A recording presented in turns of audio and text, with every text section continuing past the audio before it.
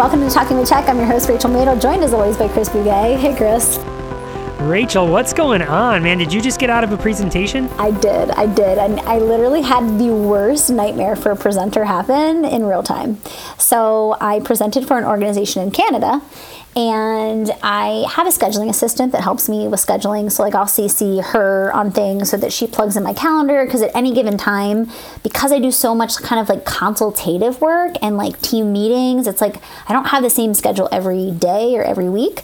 And so anyway, the scheduling's crazy. I have a scheduling assistant. I CC her on everything. So she's the one who kind of plugs it in my calendar, whatever.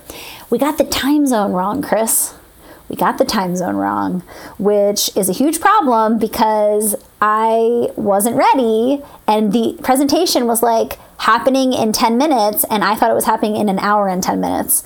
And so luckily, I, had myself together, I did my hair and my makeup and whatever. But luckily I went on my computer and got my email, and it was hey, Rachel, are you able to log in? And I'm what?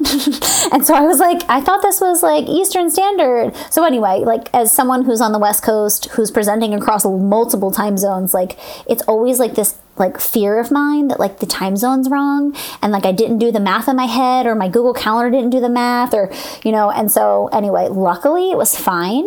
I was a little frazzled because I had 5 minutes before I went live, and I was frantically trying to find my slide deck and make sure I had water and do all the things I do right before I go on. But it could have been ugly. Could have been real bad. Well, okay, I feel that on multiple levels. So first of all, I just also got out of a presentation. Literally, it was a 25-minute presentation I did for an organization, and all day it's it starts at 10:45. It starts at 10:45. But it doesn't start at 10:45. It starts at 1:45, because at 10:45 is Pacific, but where I am, it's 1:45. So during my lunch, I'm going to do this half-hour presentation, right? And I had to keep it. Do I have it right? Do I have it right? Do I have it right? I know that fear. And then also, if I get it wrong, at least I want to, because there have been times where I've gotten it wrong, but I've gotten it wrong on the right side of it, where it's been okay, here I am.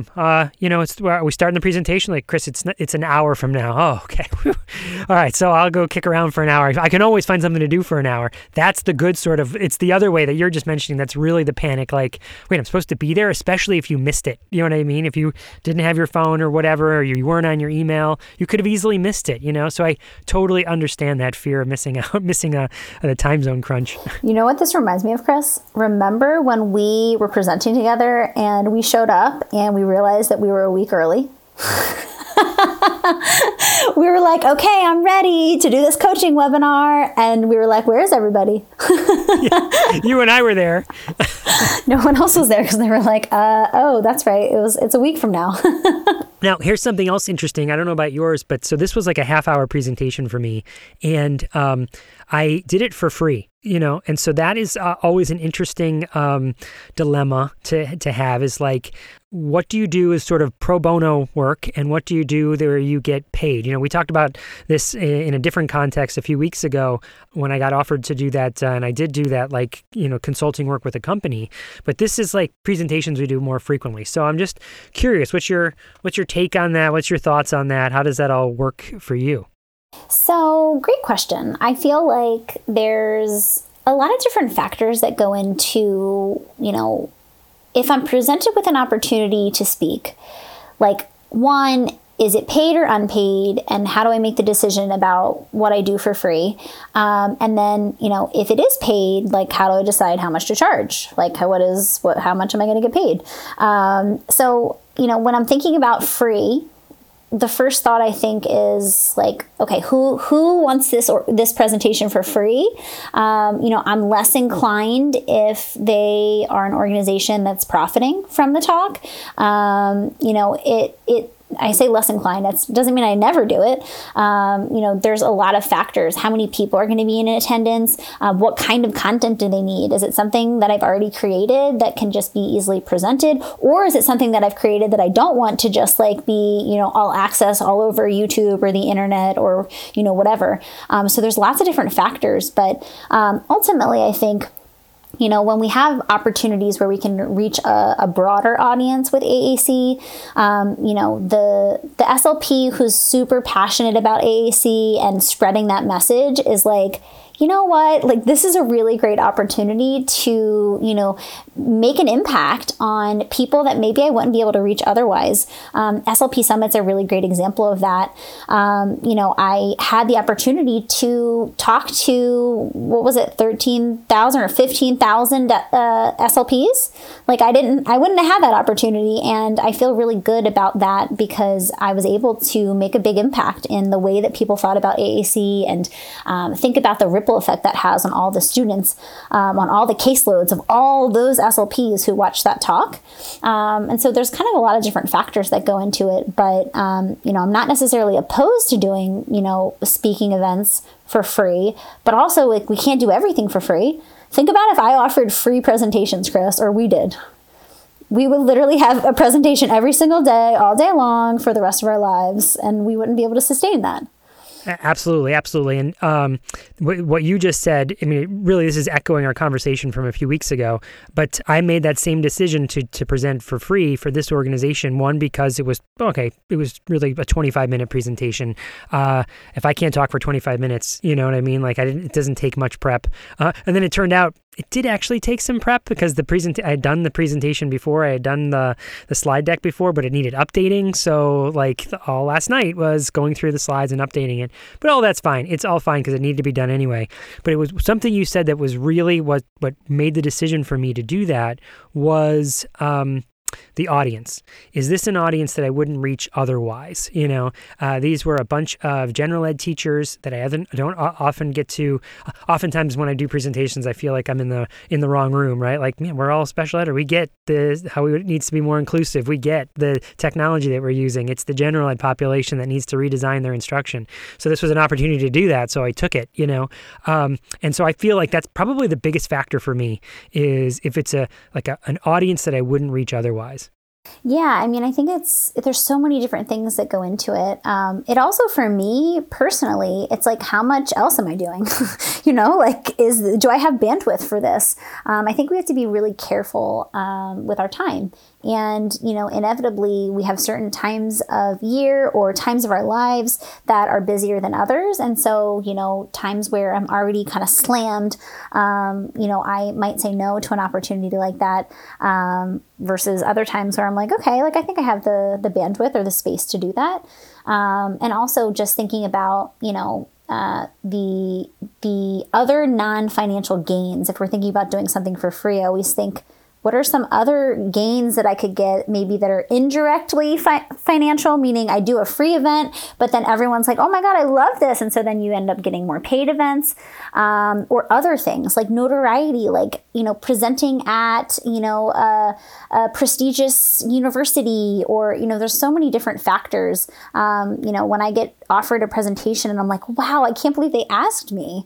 I'm more inclined to do it for less or to do it free of cost because I'm just super excited at the idea of presenting for, a particular organization or group that's kind of well known in the space. So there's so many different factors that can go into it.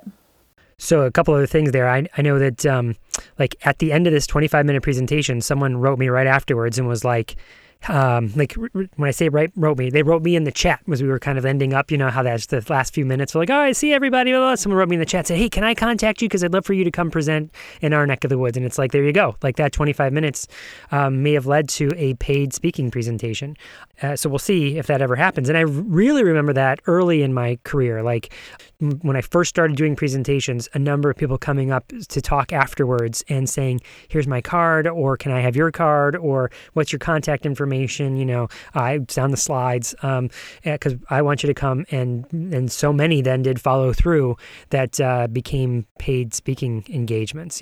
So it is sort of a balancing act, but because it can lead to other things. And then one last thing I'll throw in there that I think is a factor is in a free presentation, I have no qualms about advertising the things that I am selling. Like I have a book. I'm a co-author of another book. So I feel a little more free to throw my commercial in there and don't feel as awkward about it. Where if someone's paying me, then it's like, here, I wrote a book. Here you go. You want to learn more? Great. Now let's get to the content, because I don't want it to feel like I paid for this and now I'm getting a commercial as well. It's like if I pay for Netflix, I don't want the commercials. I just want the movie, Totally. Yeah, I think that's a good point. It's super interesting. And I will say that if, because sometimes, clinicians who are just starting off in their presentation journey will contact me and ask questions. And the first question I ask is what's your long-term plan, right? Because it's oh, Rachel, how much do I charge? I've never done a paid speaking event. It's okay, well, I need to know what your intention is. Do you envision in your future wanting to do lots of conferences and, really build a name as someone who speaks at conferences in this specific topic area? Because if the answer is yes, I'm do it for less. You need to just get experience under your belt. And if that means doing things for free or low cost, to get your name out there, to get exposure, to get more speaking events, that's kind of what you need to do in the initial stages. If you don't have that intention, but you just happen to be, approached by someone, figuring out what it would take in order for you to want to do that, to share your experience and your expertise. So I think there's lots of factors that you need to think about when you're thinking about something like that.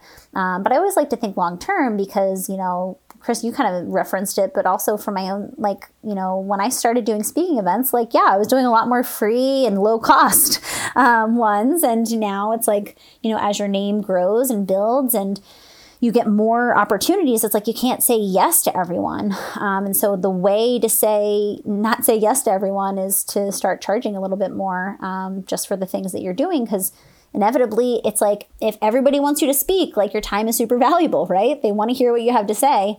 And it's just we have to be selective about what we're using our time for because ultimately there's not enough time, not enough hours in the day.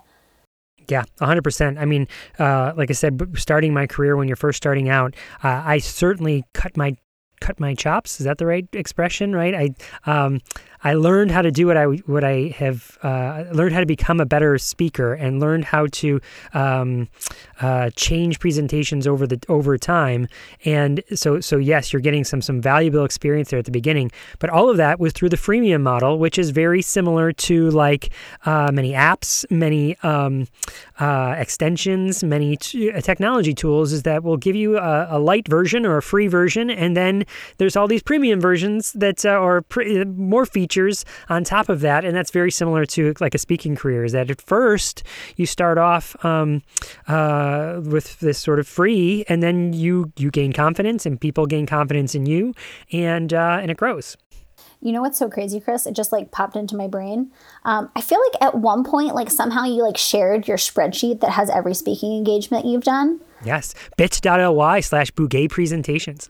I'll never forget when I started scrolling, I was oh my God, it scrolls forever. I feel you've done thousands of presentations and I'm just I'm shocked at how many you've done, but it makes perfect sense. I mean, you're an amazing speaker and you have so many years of practice under your belt. So I remember that whoa moment where I looked at your spreadsheet and I was whoa, my spreadsheet's so little and small compared to this. Well, I'm older. So. Yes, it's true. One day you're going to be free scrolling on mine too. And it's going to be wow, how'd she do it all? Yeah, if you look at that spreadsheet, I have it linked over at my website, but I wanted to keep track for myself to have a history because I was losing track a number of years ago. I started keeping track of it about what I had done and who had paid me and who had not. So I needed a tracking system for that. And I find it's really helpful for me, let alone for anyone else who might want to hire me, is to look at the history there and go, I mean, I'm over 500 presentations now. You know what I mean? So, but I count everything as a presentation too. Like if I'm a guest on a podcast, I put it on there, so because it's a form of presenting, I don't count presenting as just, an hour-long presentation where you're standing in front of a room. You know what I mean? I have a much wider scope there, but really anytime that I'm working with participants, it goes on that list. And that would be advice I would give to anyone who's sort of starting out or who does this as well, is to keep a running list so you can reflect on it and use it as an advertising tool. And in fact, I think we were talking about that last week during my interview with India, that organization that they're putting together, AAC Speaker Connection, which I think you can check out at speaker.usac.org. That's what they're trying to build, Yeah, no, I think that's smart to kind of track these things over time. Cause like I'm like, what did I do? And I'm like, I go through my own tracking system and I'm like, I forget about presentations I even have. I'm like, oh, I forgot I have 10 cardinal rules to AAC implementation. I did that presentation once and it's just sitting on my Google Drive somewhere. I could present that again and update it. And so I think it's just really good. And it's actually crazy too, to look back and see all that you've done. It's like anything else in our field. I feel like we're kind of so in the moment doing things day to day that we don't often take enough time to reflect back on all that we've done. And so I think it's one of those reflective moments where you can take a second and be like, whoa, I've done a lot of presentations with a lot of different people. And so that's really cool to see over time. Let's look at it and go, oh, wow, Dad, he knew some stuff. I mean, my dad's so cool. Yeah, I'm sure that's what they'll say. That's what I hope they say. So speaking about free speaking engagements, people come on this podcast for free and they share information with us, right? And so this is an interview that you did, Rachel. Do you want to tell us about who's coming up? Yes, Chris. So I actually had the pleasure of interviewing a client of mine, Anu Garla. She is a mom to a little boy named Oliver. And she shared all about her experience. I have been working with the family for years. This mom is amazing, and the family is amazing. I do parent coaching with mom and dad, and it's really remarkable to, one, think about how much progress this little guy has made, with his AAC system. He has a lot of things going on: cortical visual impairment, a diagnosis of autism. He's non-speaking, so we're using AAC with him. And, this family has been such advocates for him. And I've kind of witnessed it all along, getting him a robust language system, really educating. Anu has been to the LAMP training. She's listens to the podcast religiously. She's a huge fan of our podcast, Chris. She, comments and, makes posts on our Facebook group, on a personal, professional level of my work with her and her family. I mean, she's constantly sending resources to our team about cortical visual impairment, webinars.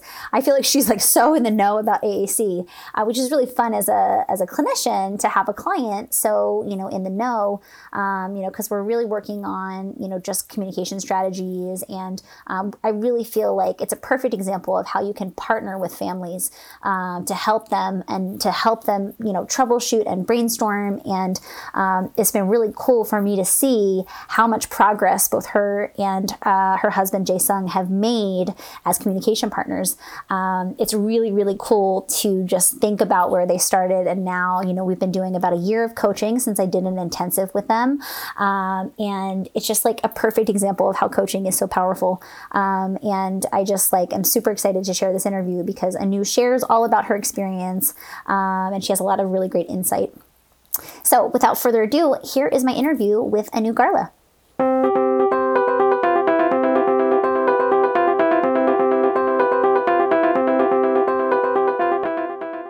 Hey there! If you love listening to this podcast, we would be so grateful for your support to keep it going. By becoming a Patreon member, you can not only help us cover the cost of this podcast, but you can get some really great bonus content as well. We post video tutorials, behind-the-scenes recordings, and bonus segments from our interviews. We would love for you to join us by going to patreon.com/talkingwithtech. That's patreon.com/talkingwithtech.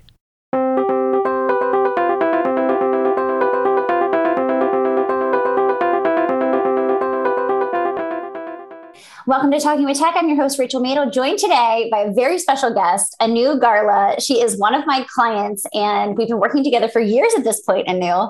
I'm super excited to have you on the show. I'm so excited to be here. It's my favorite and probably the first podcast I really listened to. So. Oh, wow. I feel so honored. I mean, I know that you're a fan of the podcast, but I didn't know it was the first podcast that you started listening to. We're really excited to have you here. So let's just start off by introducing yourself a little bit and your family and talk about the journey to getting to you and I working together. Yeah. So it's my husband and I, and we have two boys, Oliver and Storm. Oliver is 7 and Storm is 4. Oliver is the one Rachel and I work with. Storm joins in a little bit. Yes, we're always incorporating Storm into the mix when we can. Siblings, they're great peer models. Yeah. So Oliver had some complications at birth, and he was like underweight and in the NICU for a little bit. And they said like he should be behind, but by the age of 2, like if he's not caught up, then you should be concerned. So that was like always in my head, like by the age of 2, but I had no idea like what typical development looked like before that. And he was my first child. So, yeah, I always am like, oh, that was so not normal. And it was just really hard. And I didn't really know why. But, yeah, I think the ASD diagnosis was pretty complex for us, and the CVI as well. The major complication was that we lived in the US until he was 3 months, and then we started living in Denmark at that point. And I think in the US, there's a lot more closer following of kids that are born early, and there's just a different like mindset. In Denmark, they want kids to be free and explore and develop the way that they would like to. So, yeah, the first thing that happened, he started the Vugastue. So it was like the daycare when he was like 11 or 12 months. And then they have people that come around and check the development. And so a person came and said like, oh, he's, not responding to his name, not following directions, all of the things. So like we should watch out for him. But we were like, okay, we'll watch out for him. Yeah, like we didn't really like means. freak out about it or really consider it that much until we started like, I don't know, just seeing other kids his age doing some things like that, like pointing and like knowing what things are, or just walking, following their parents and stuff. So yeah, he was sick a lot, and he would pull on his ears a lot, and so we thought that he was getting like ear infections. And I went to the ENT or the ear doctor in Denmark like so many times, and they were like, "Oh, everything's fine, everything's fine." And then.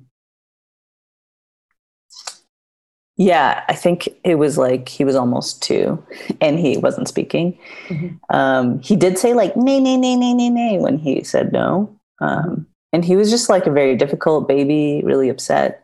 Whenever he woke up from naps, he would cry a lot, until I started putting him under like a weeping willow tree. And when he woke up, he would laugh and be like super happy. I think because of the like sunlight coming through the trees, and he could see like that movement. I think there was a lot of vision stuff going on that I had no idea about. But yeah, around the age of 2, my parents are doctors, and they were like much more concerned than I was. And in Denmark, most kids don't start speaking until they're 2 because the language is difficult. So nobody like kind of thought that anything was like seriously wrong, I think, or I don't know, not wrong, but just different. And yeah, so when he was 2, we went to the US for like a vacation, and my mom was like, let's go to the ENT. And I was like, on the side, like we're going to go do something fun, but then we're going to circle back to the ENT. Yeah. So he clapped behind Oliver, and Oliver didn't respond by looking at all. And he was like, oh, we should get his ears checked. And then I think the nurse there, not even the ENT, was like, oh, so if this audiology report comes back normal, he's autistic. and you should like get an early intervention and stuff. And I was like, I don't know what any of those words mean. Yeah. That's really overwhelming. I mean, that's really jarring. I feel it was like said in passing, like it wasn't the person we came to see, to learn about Oliver. It was this other person. And then we went to the audiologist and his hearing was fine. And then I was like, I guess he's autistic. And I was like, I don't know what that is. I was like Googling all night and took the MChat, and I was like, oh my God, like 10 out of 10. I guess Oliver's autistic and we need early intervention. And then I like flew back to Denmark and was like, okay, I need a diagnosis. And it was a really super long process. And we got connected with this Early Start Denver model practitioner, which I think is like a really amazing method and probably the closest to like having speech therapy like all the time. But yeah, we kind of were like, oh, there's early intervention in the US and there isn't any here. We should go. So we came back to the US and we started doing ESDM with like one of the most like kind of like some researchers basically from UC Davis Mind Institute. Long story, but we ended up in LA. We met Rachel and Oliver still wasn't speaking by the time we moved here, which I think he was like 3.5 or something. He did some like intensive, and they recommended that he use like a robust speech generating device, and that we talked to Rachel. And then we met and we did an assessment and we got a device funded for him. And then I feel like it kind of like looking back on it, and it feels like we kind of like I did the assessment initially, but then we didn't start seeing like real progress until we started working together more regularly, like with the coaching model, I feel like. Yeah, definitely. I think I didn't really understand the coaching model, and maybe you weren't doing that yet. It was many years ago. Yeah, it was a long time ago. And yeah, I don't know that I was. It kind of I transitioned into that. The coaching model is really hard because most people don't want a coaching model. Like they don't know the impact it can have. And it's like, it kind of goes against what you think of as traditional speech therapy, right? It's like, oh no, like, why aren't you working, with my child directly? And so, it definitely, my own like kind of journey as a practitioner, I've definitely transitioned into, now I feel like I almost do exclusive coaching. Like if you want to work with me, that's how you're going to work with me, because that's how I see the most progress. But yeah, I think in the initial stages, I don't even know that I was doing that as the model to the way that I was treating at that point. Yeah. So we got the device and we're like, why don't you use it, Oliver? Hey, why aren't you using this thing? We masked some like core words and he kind of used some sometimes, but he would just like kind of learn eat or something and say eat. And then he would learn like more and then he would say more. It was like a button to him. And there was a lot of different providers with different ideas about how we should use it. So there was like ABA and then there was school and nobody really cared about like what worked except for Rachel.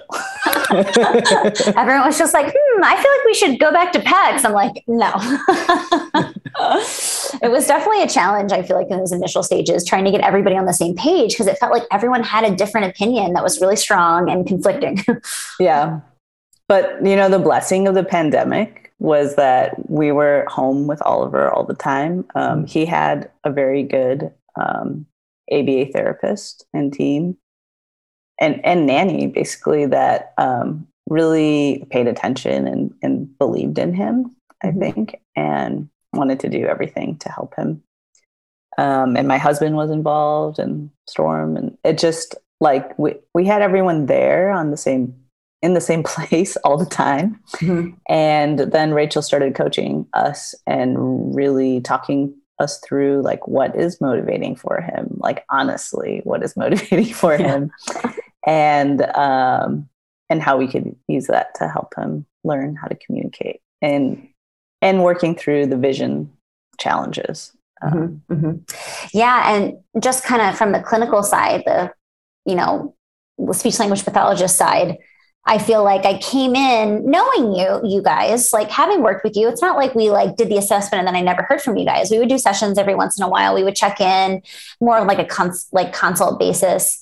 And it wasn't until we did our intensive, which was like 2 weeks of intense coaching with your whole team, that it revealed to me like, oh, like I see the roadblocks here. And I had talked with your practitioners, like your team and I knew each other. We were collaborating, and I'll put that maybe in air quotes, because I thought I knew what was happening, but it wasn't until I actually observed what was happening with every single communication partner in Oliver's life that I realized like, oh, like I know what's going on here.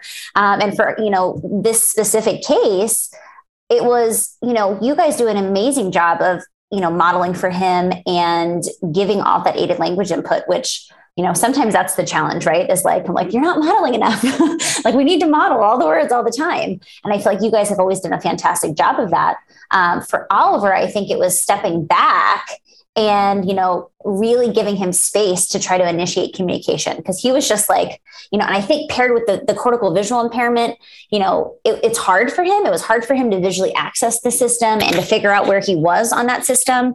And so I think he was just kind of like waiting for us to kind of tell him what to say, and he would very easily imitate a model. But it wasn't until we really purposely as a team came together and said, okay, like we need to just like give him space, like obviously give him, something exciting to talk about, but then give him space to actually want to initiate communication. And then once we built that foundation, I mean, it was crazy. From the first week to the second week, I feel like I was like, oh my God, like, look at him go. We were like, he was traveling to the device to initiate. Like, it was like such a switch that went off. And I think it shows the power of when you get everybody on the team kind of doing the same thing with the same goals in the same way, it really can make a huge impact really quickly. Yeah, definitely. It was amazing to see that. And I think that before the coaching, I felt like the burden was on me. And I was really trying to get everybody else on board, which was kind of impossible. And after the coaching, it was like everyone was on board. And providers change and whatnot, but we're the constant, we're the family. And I feel like even like a little bit of quality interaction that we have at the beginning or the end of the day is still making progress for Oliver. And I'm not so stressed out about getting everyone on board. I'm like, well, they'll get on board eventually or not, but that's okay. Yeah, I think that's very much a struggle that parents oftentimes face with kids with complex communication needs. We know the importance of a team approach and, collaboration, but it doesn't always unfold in, the most like beautiful way. Sometimes there's roadblocks to that. And I mean, I can see the challenges that you had with the team. And it was like, I feel like I've seen every approach that you've given. It's like, I've seen like, let me just like outline every single thing that you could potentially do and give you all these resources, or let me just like kind of nudge gently. I feel like you've tried every different approach with your team. And it's interesting because one thing might work for someone, but another thing might work better. So it's really hard when you're working within teams. Like, how do we get people to do what we need them to do?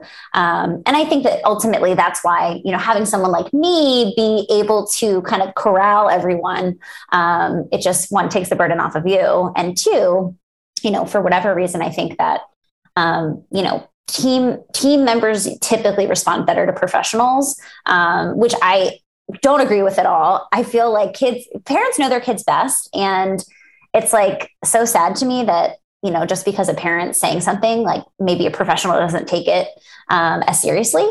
I know more, I feel like, about AAC than like new clinicians coming out of grad school. I feel like you have been to the LAMP training, like you've done so much. You listen to our podcast every week. You are such a wealth of information on the AAC front.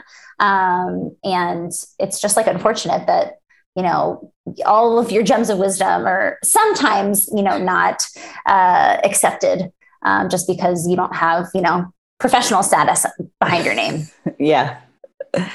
I definitely feel like that, and have felt like that.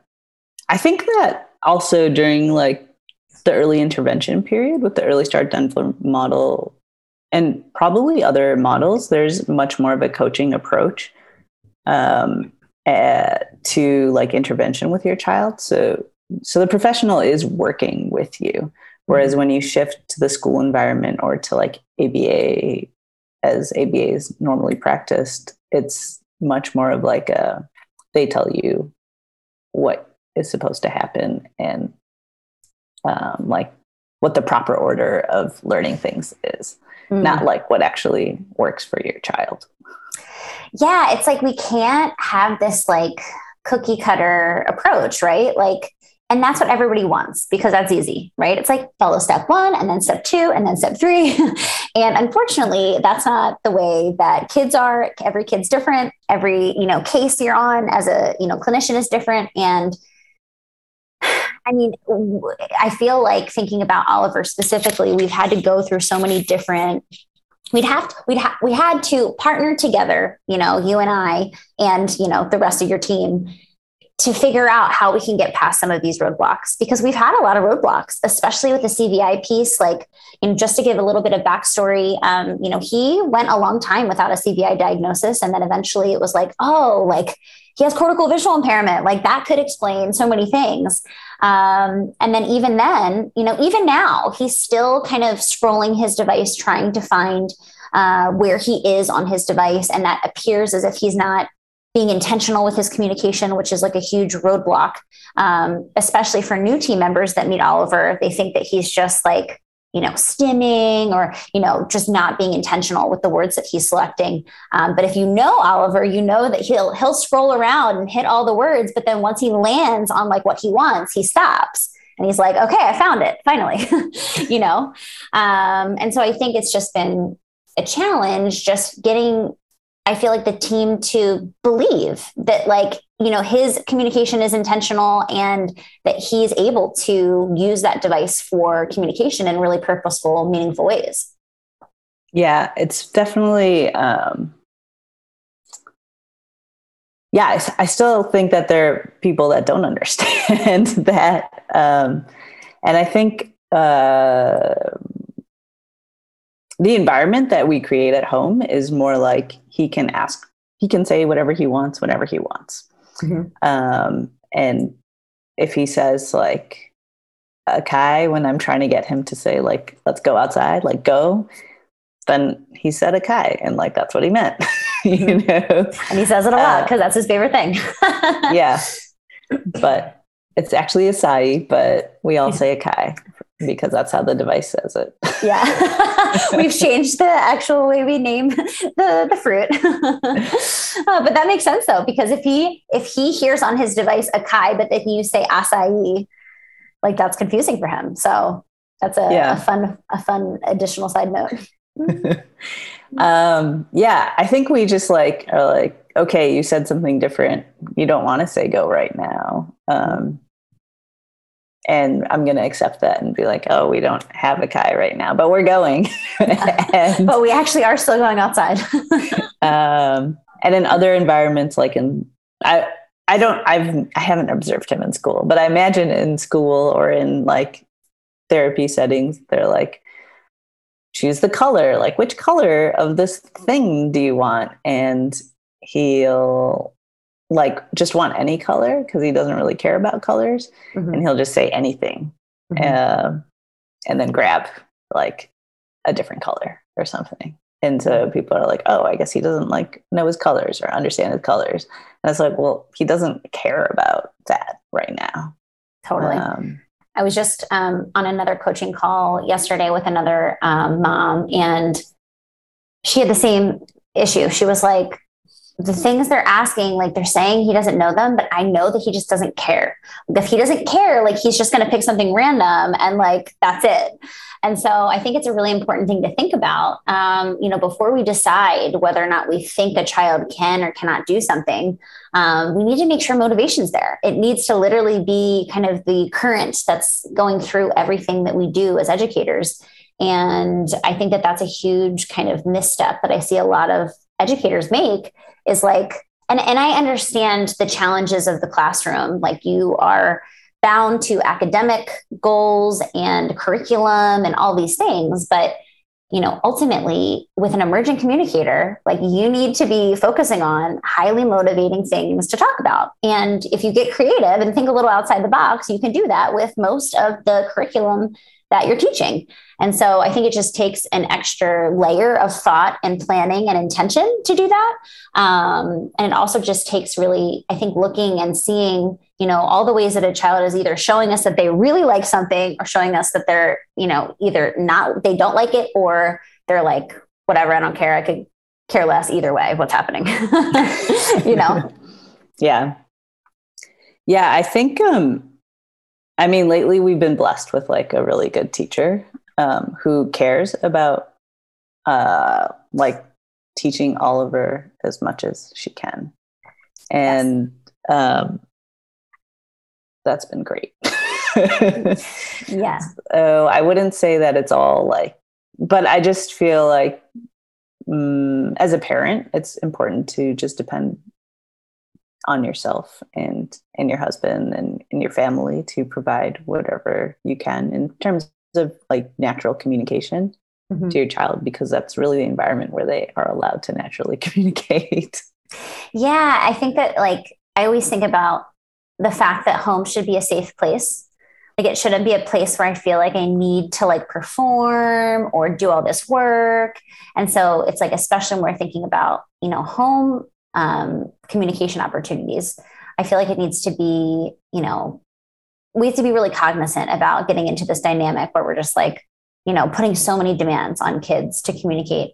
I think that, like you said and referenced in the beginning, if you have short but high quality interactions and connections with him, he's still making progress. And I think that's the key, is that it doesn't have to be, 3 hours of intense drill and kill.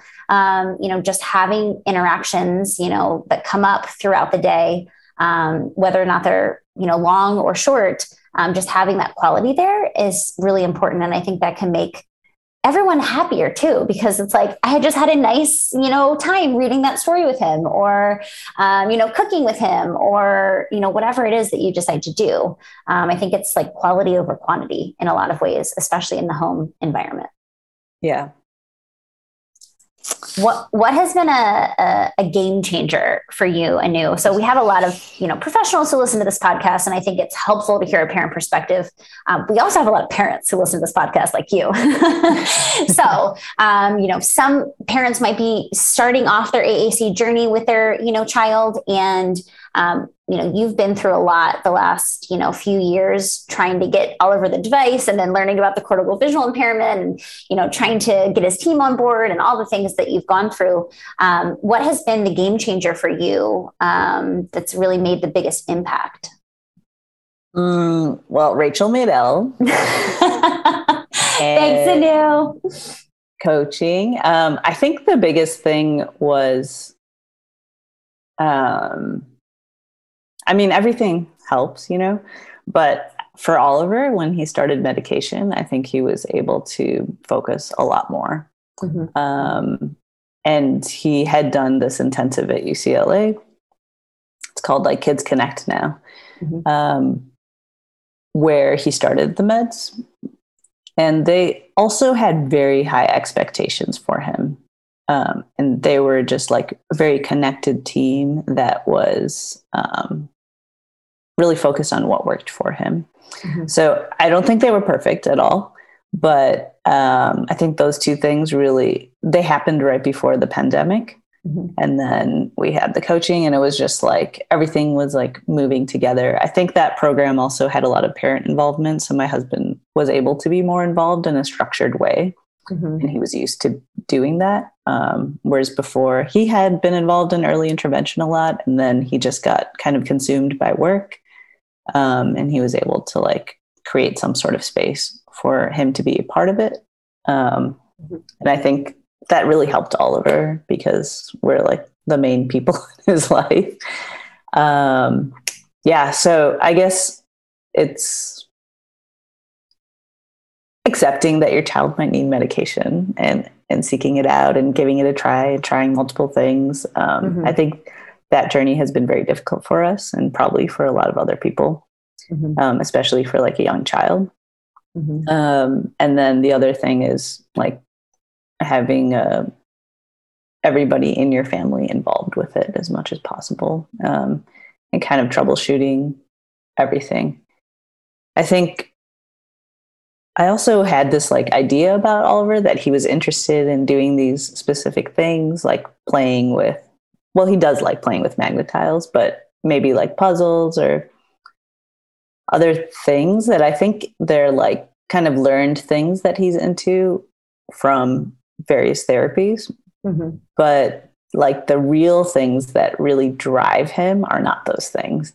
They're like food things, but also like sensory needs, like wanting to swing and jump and run and swim and stuff. And that's where the language has come. It's not like these things that you want him to be into or something. Totally. So just like really observing your child from like a distance and seeing what drives them is kind of really important. Yeah, I mean, I completely agree with that. And I think that, I mean, that's something that I really believe in. And like whenever I'm on a team, it's like the first thing I figure out. I'm like, okay, what's really motivating this kid? Not like what I want them to be motivated by, not by like what's happening in the classroom that I want them to try to communicate about. What's actually motivating a child to, get excited to talk with us and communicate. I'm curious, Anu, are there any strategies that you and I worked together on that you feel like made a big impact? Because we've worked on a lot. We've gone through a lot of different strategies, over the course of time that we've worked together. I'm curious if anything stands out. Well, I'm not sure what you mean by that, but there are a lot of things we did because of Oliver's vision impairment that we found that works for him, like putting actual pictures into his device of things, like his water bottle for water. And Akai was like the color purple that helped him. And then the other thing was like limiting the field. So we would do a lot of practice with just one icon on the device. It was the full motor plan, but it was one icon. And then we would expand it into something. It wasn't like the way they teach PECS and the way that the school does is like a preferred and a non-preferred. But Oliver didn't have any non-prefers. He'd be like, oh, what's that? Oh, I'll put it in my mouth. And I think part of that was his vision. He was like, oh, I want to like see what this thing is in my mouth. But yeah, it was like having a preferred and another preferred so that when he said something, it meant something important to him. So yeah, I think choosing to do it like that instead of the typical way, which is like preferred and non-preferred. And then with the coaching, it helped to have like homework, like not something huge, but just like something really specific. Like we're going to work on like pool because we're going to the pool every day, like these weeks. And like, then we did it.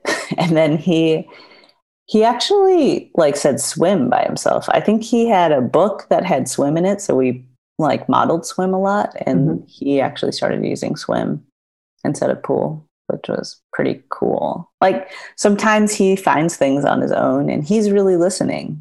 So yeah, I think keeping talking to him. Also, I think a lot of with autistic kids, you try to simplify language so that they can like process it better and also respond. But with Oliver, I've started using just like a lot more language because I think he can really understand and he's really listening.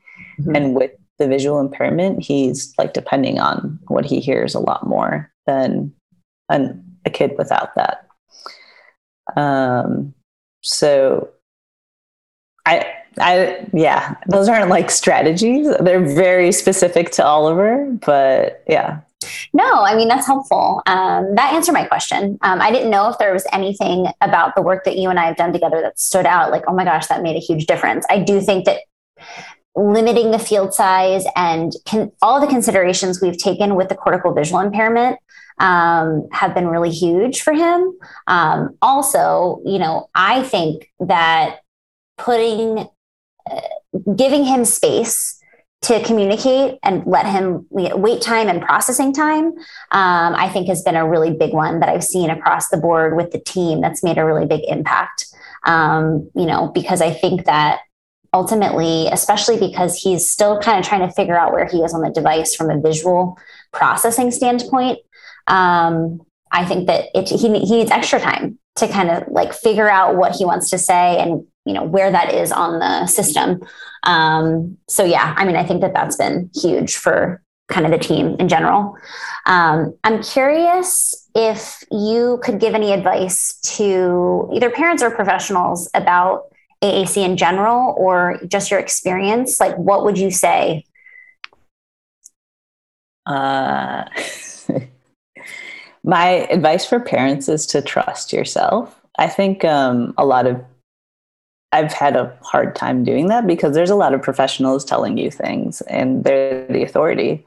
So you kind of forget that you know the most about your child. That's one thing. And the other thing is a lot of parents come up to me and ask me questions, like once they know Oliver's autistic or he uses a speech generating device. Yeah, and I feel like that's kind of what they need to hear because they're totally on and they understand their kid the most. For like professionals, I would say trust the parents. Full circle. And also have high expectations. And if you're not meeting your goals, be honest about it and change your strategy. Like either change your goal to something that the child is actually motivated by or teach in a different way. Yeah, I mean, I think that's a big one, is that I see a lot of the work that I do with school teams sometimes, and, other practitioners, is it feels like, they have all these skills, but only with support. So it's like when we strip away all the support, like what's left? I always kind of say that. And sometimes there's not a lot, right? Because we realize how much prompting and modeling and all these things we're doing, which isn't, necessarily a bad thing, but if we don't ever generalize that to, independent, autonomous communication, then, have we really done our job? And if that's not happening, like it's my job as a practitioner to figure out how to make that happen. And that's where I think sometimes, we get into trouble because it's like, wow, like he says all these things, he's building sentences. And then I observe it and I'm like, yes, but only when you model it or you're telling him what to say, a very different skill than like, I have an idea in my head and I'm going to communicate it with you. And so I think that's really important too. But I think that's huge. Like it took me a while to like actually see that. Yeah.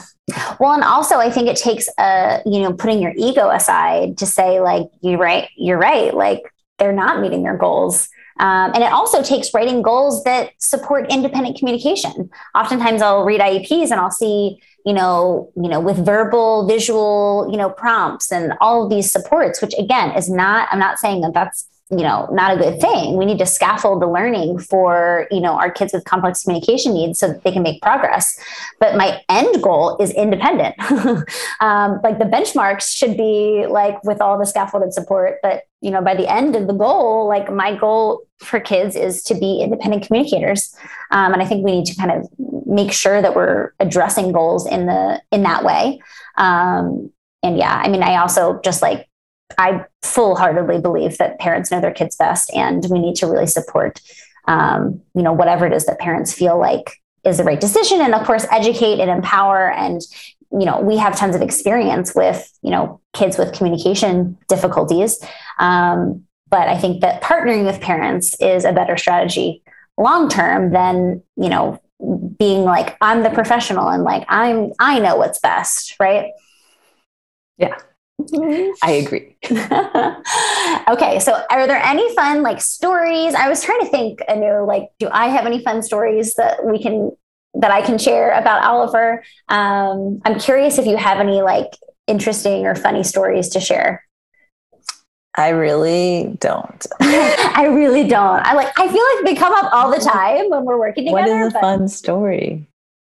I don't know. I'm trying to think of like something he's said or done that's been like, oh my gosh. I know for a fact that we have them somewhere in our brains, but we just don't know them right now. Yeah. How long have we been working together? So I guess since he was 3.5.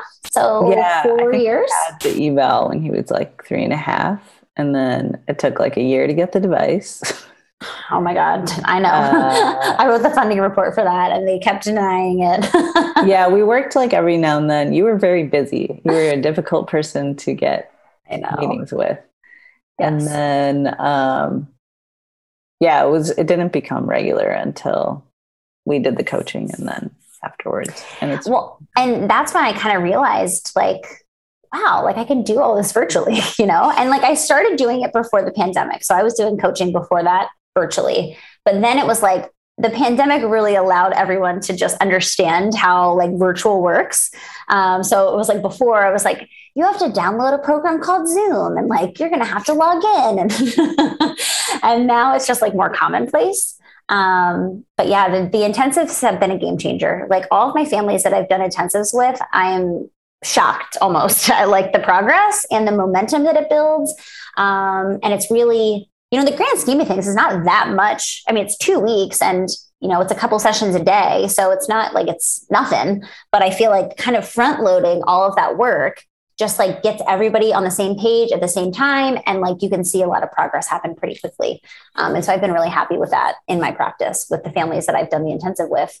And the ongoing support is also really great. And I feel like I've been able to help you guys at home and your team. And it's been just like awesome to see all the progress that he's made. Yeah. Now we're on a literacy kick. So we're like teaching Oliver how to read and how to write, which has been fun. We've been book studying the Comprehensive Literacy for All, which if you guys are listening and you don't know what that book is, how do you not know what that book is? But you should go get it right now. Karen Erickson and David Copenhaver. We'll link to it in the show notes for you guys. But we've been hitting the literacy hard this summer. Yeah, I think that what you said before about what Oliver can do independently is really important. And I think even beyond literacy and communication, just like getting dressed, like giving him time for all of those things is really important. Yeah. Yeah. And I think that if we don't give kids the space, then they just become accustomed and conditioned to wait for us, right? Like I'll wait for mom to like do all these things and I'll just kind of hang back. And so we need to push kids out of their comfort zone because that's where learning happens. It's not where I'm just like, I'm just doing the same thing I always do. It's also like if we push too hard, then, we can cause frustration. So it's like that sweet spot where we can really make an impact with kids. Yeah. Yeah. I think in the beginning of the coaching, that was like the most heartbreaking thing for me to realize, like he is waiting for me to give him permission to say Akai, basically. Yeah. Like he wouldn't push Akai unless I was like actually holding it or touching it. Like it would be on the table and he wouldn't say it. It was crazy. I was shocked. Yeah. But yeah, I think, sorry. I know.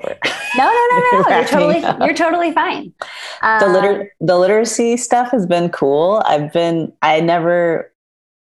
I was always focused on Oliver communicating and I never thought about literacy as being part of that or a focus at all. But now that I mean, that's like what you do with little kids all the time. You're teaching them about letters and books and sounds and stuff. And yeah, now that we're starting to do it, I can see that he's really interested in it, and it could open up a whole world for him. So absolutely. I'm training your whole team on literacy too. That's the goal for this year. Getting everybody on the same page, figuring out who's doing what with your beautiful spreadsheets. I have to share, Anu is amazing with spreadsheets. We have the like most massive spreadsheet for Oliver that has like all of our coaching videos. We use Loom for that, and so many resources about cortical visual impairment, like a whole salient features tab, all about like the words that we can use as salient features when we're describing things for Oliver. I mean, it's super comprehensive and a new, I don't know that I know anybody else that works so hard to, provide resources for their team. You're constantly sharing podcast episodes and articles and trainings and all these things to support your team. And I know for sure, I definitely appreciate it. Just because sometimes you share things like, I haven't even seen this. Like, I don't even know what this is. So thank you for opening my eyes.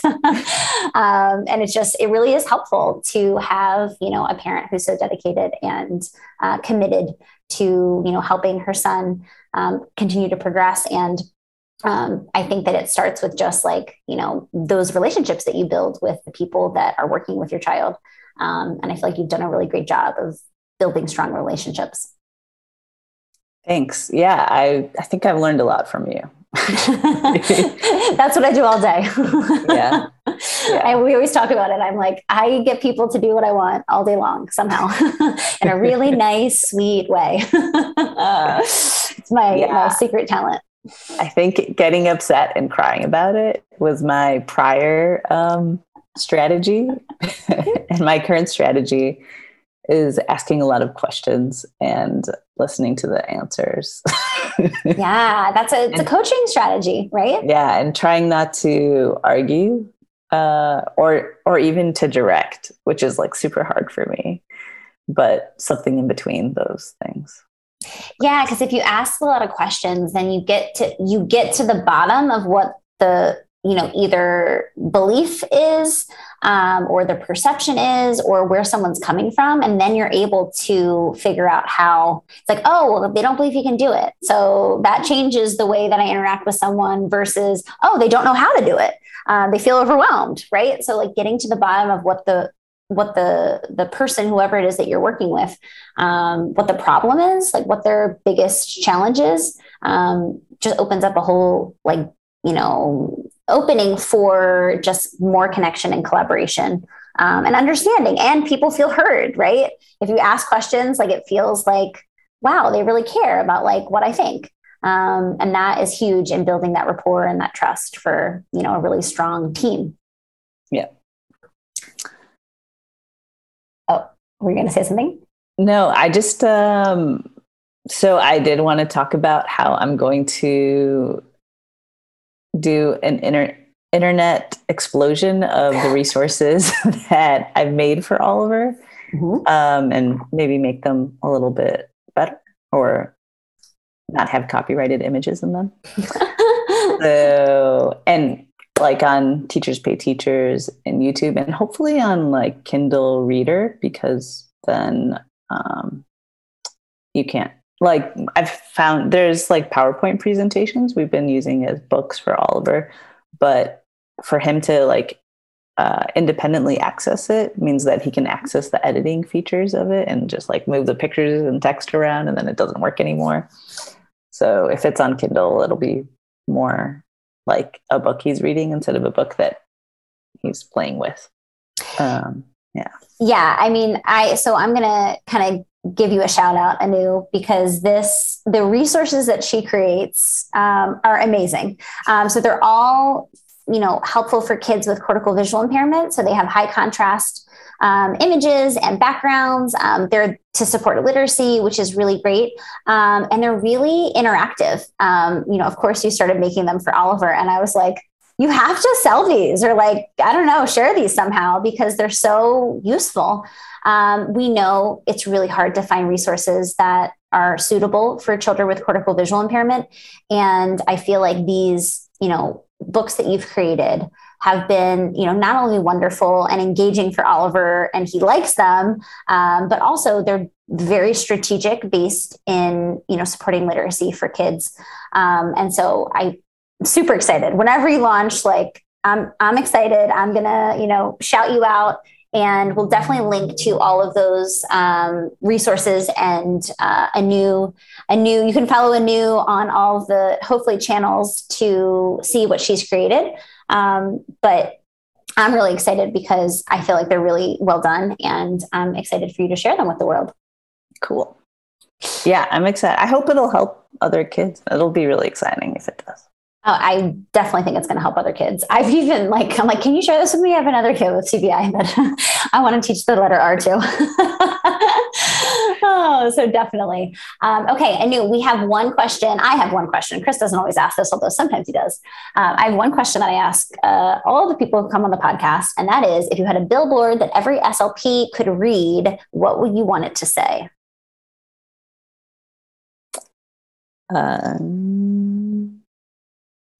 I have a lot of things that I wanted to say. Everyone's like, well, I wanted to say 10 things.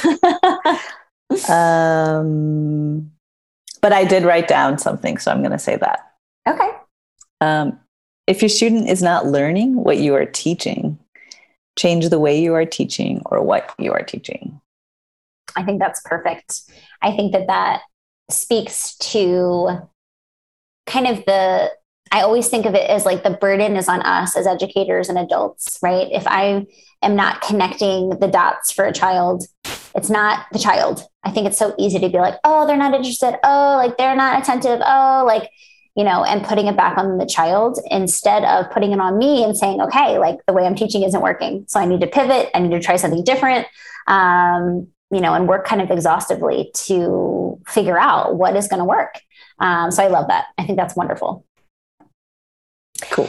So Anu, for people who are listening and are like, oh my gosh, she's a wealth of resources. I want to connect with her. What is the best way for people to get in touch with you? I have an email and I'm launching on like YouTube and Facebook and all those other things. It's called Olifantabulous Stormalicious. It'll be in the show notes. It's a long one. Yeah. People are going to need it in the show notes. Yeah. So it's Oliver and Storm's names in a very long hand.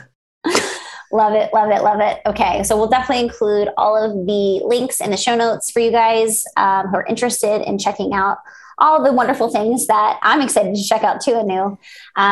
Thank you so much for coming on. I appreciate your perspective. We've been talking about this for years. I feel like at this point, I'm like, oh, like you should come on the podcast.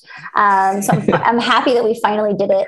I feel like your story is really wonderful to share and also really meaningful to me personally, because I've been working with you guys for so long and I've seen all of the, kind of struggles and the triumphs and the behind the scenes of everything. And like I said before, I feel like you do such a wonderful job of, advocating for Oliver and, educating the team and empowering them to keep moving forward. And I definitely acknowledge all that you do and am so impressed with all that you do.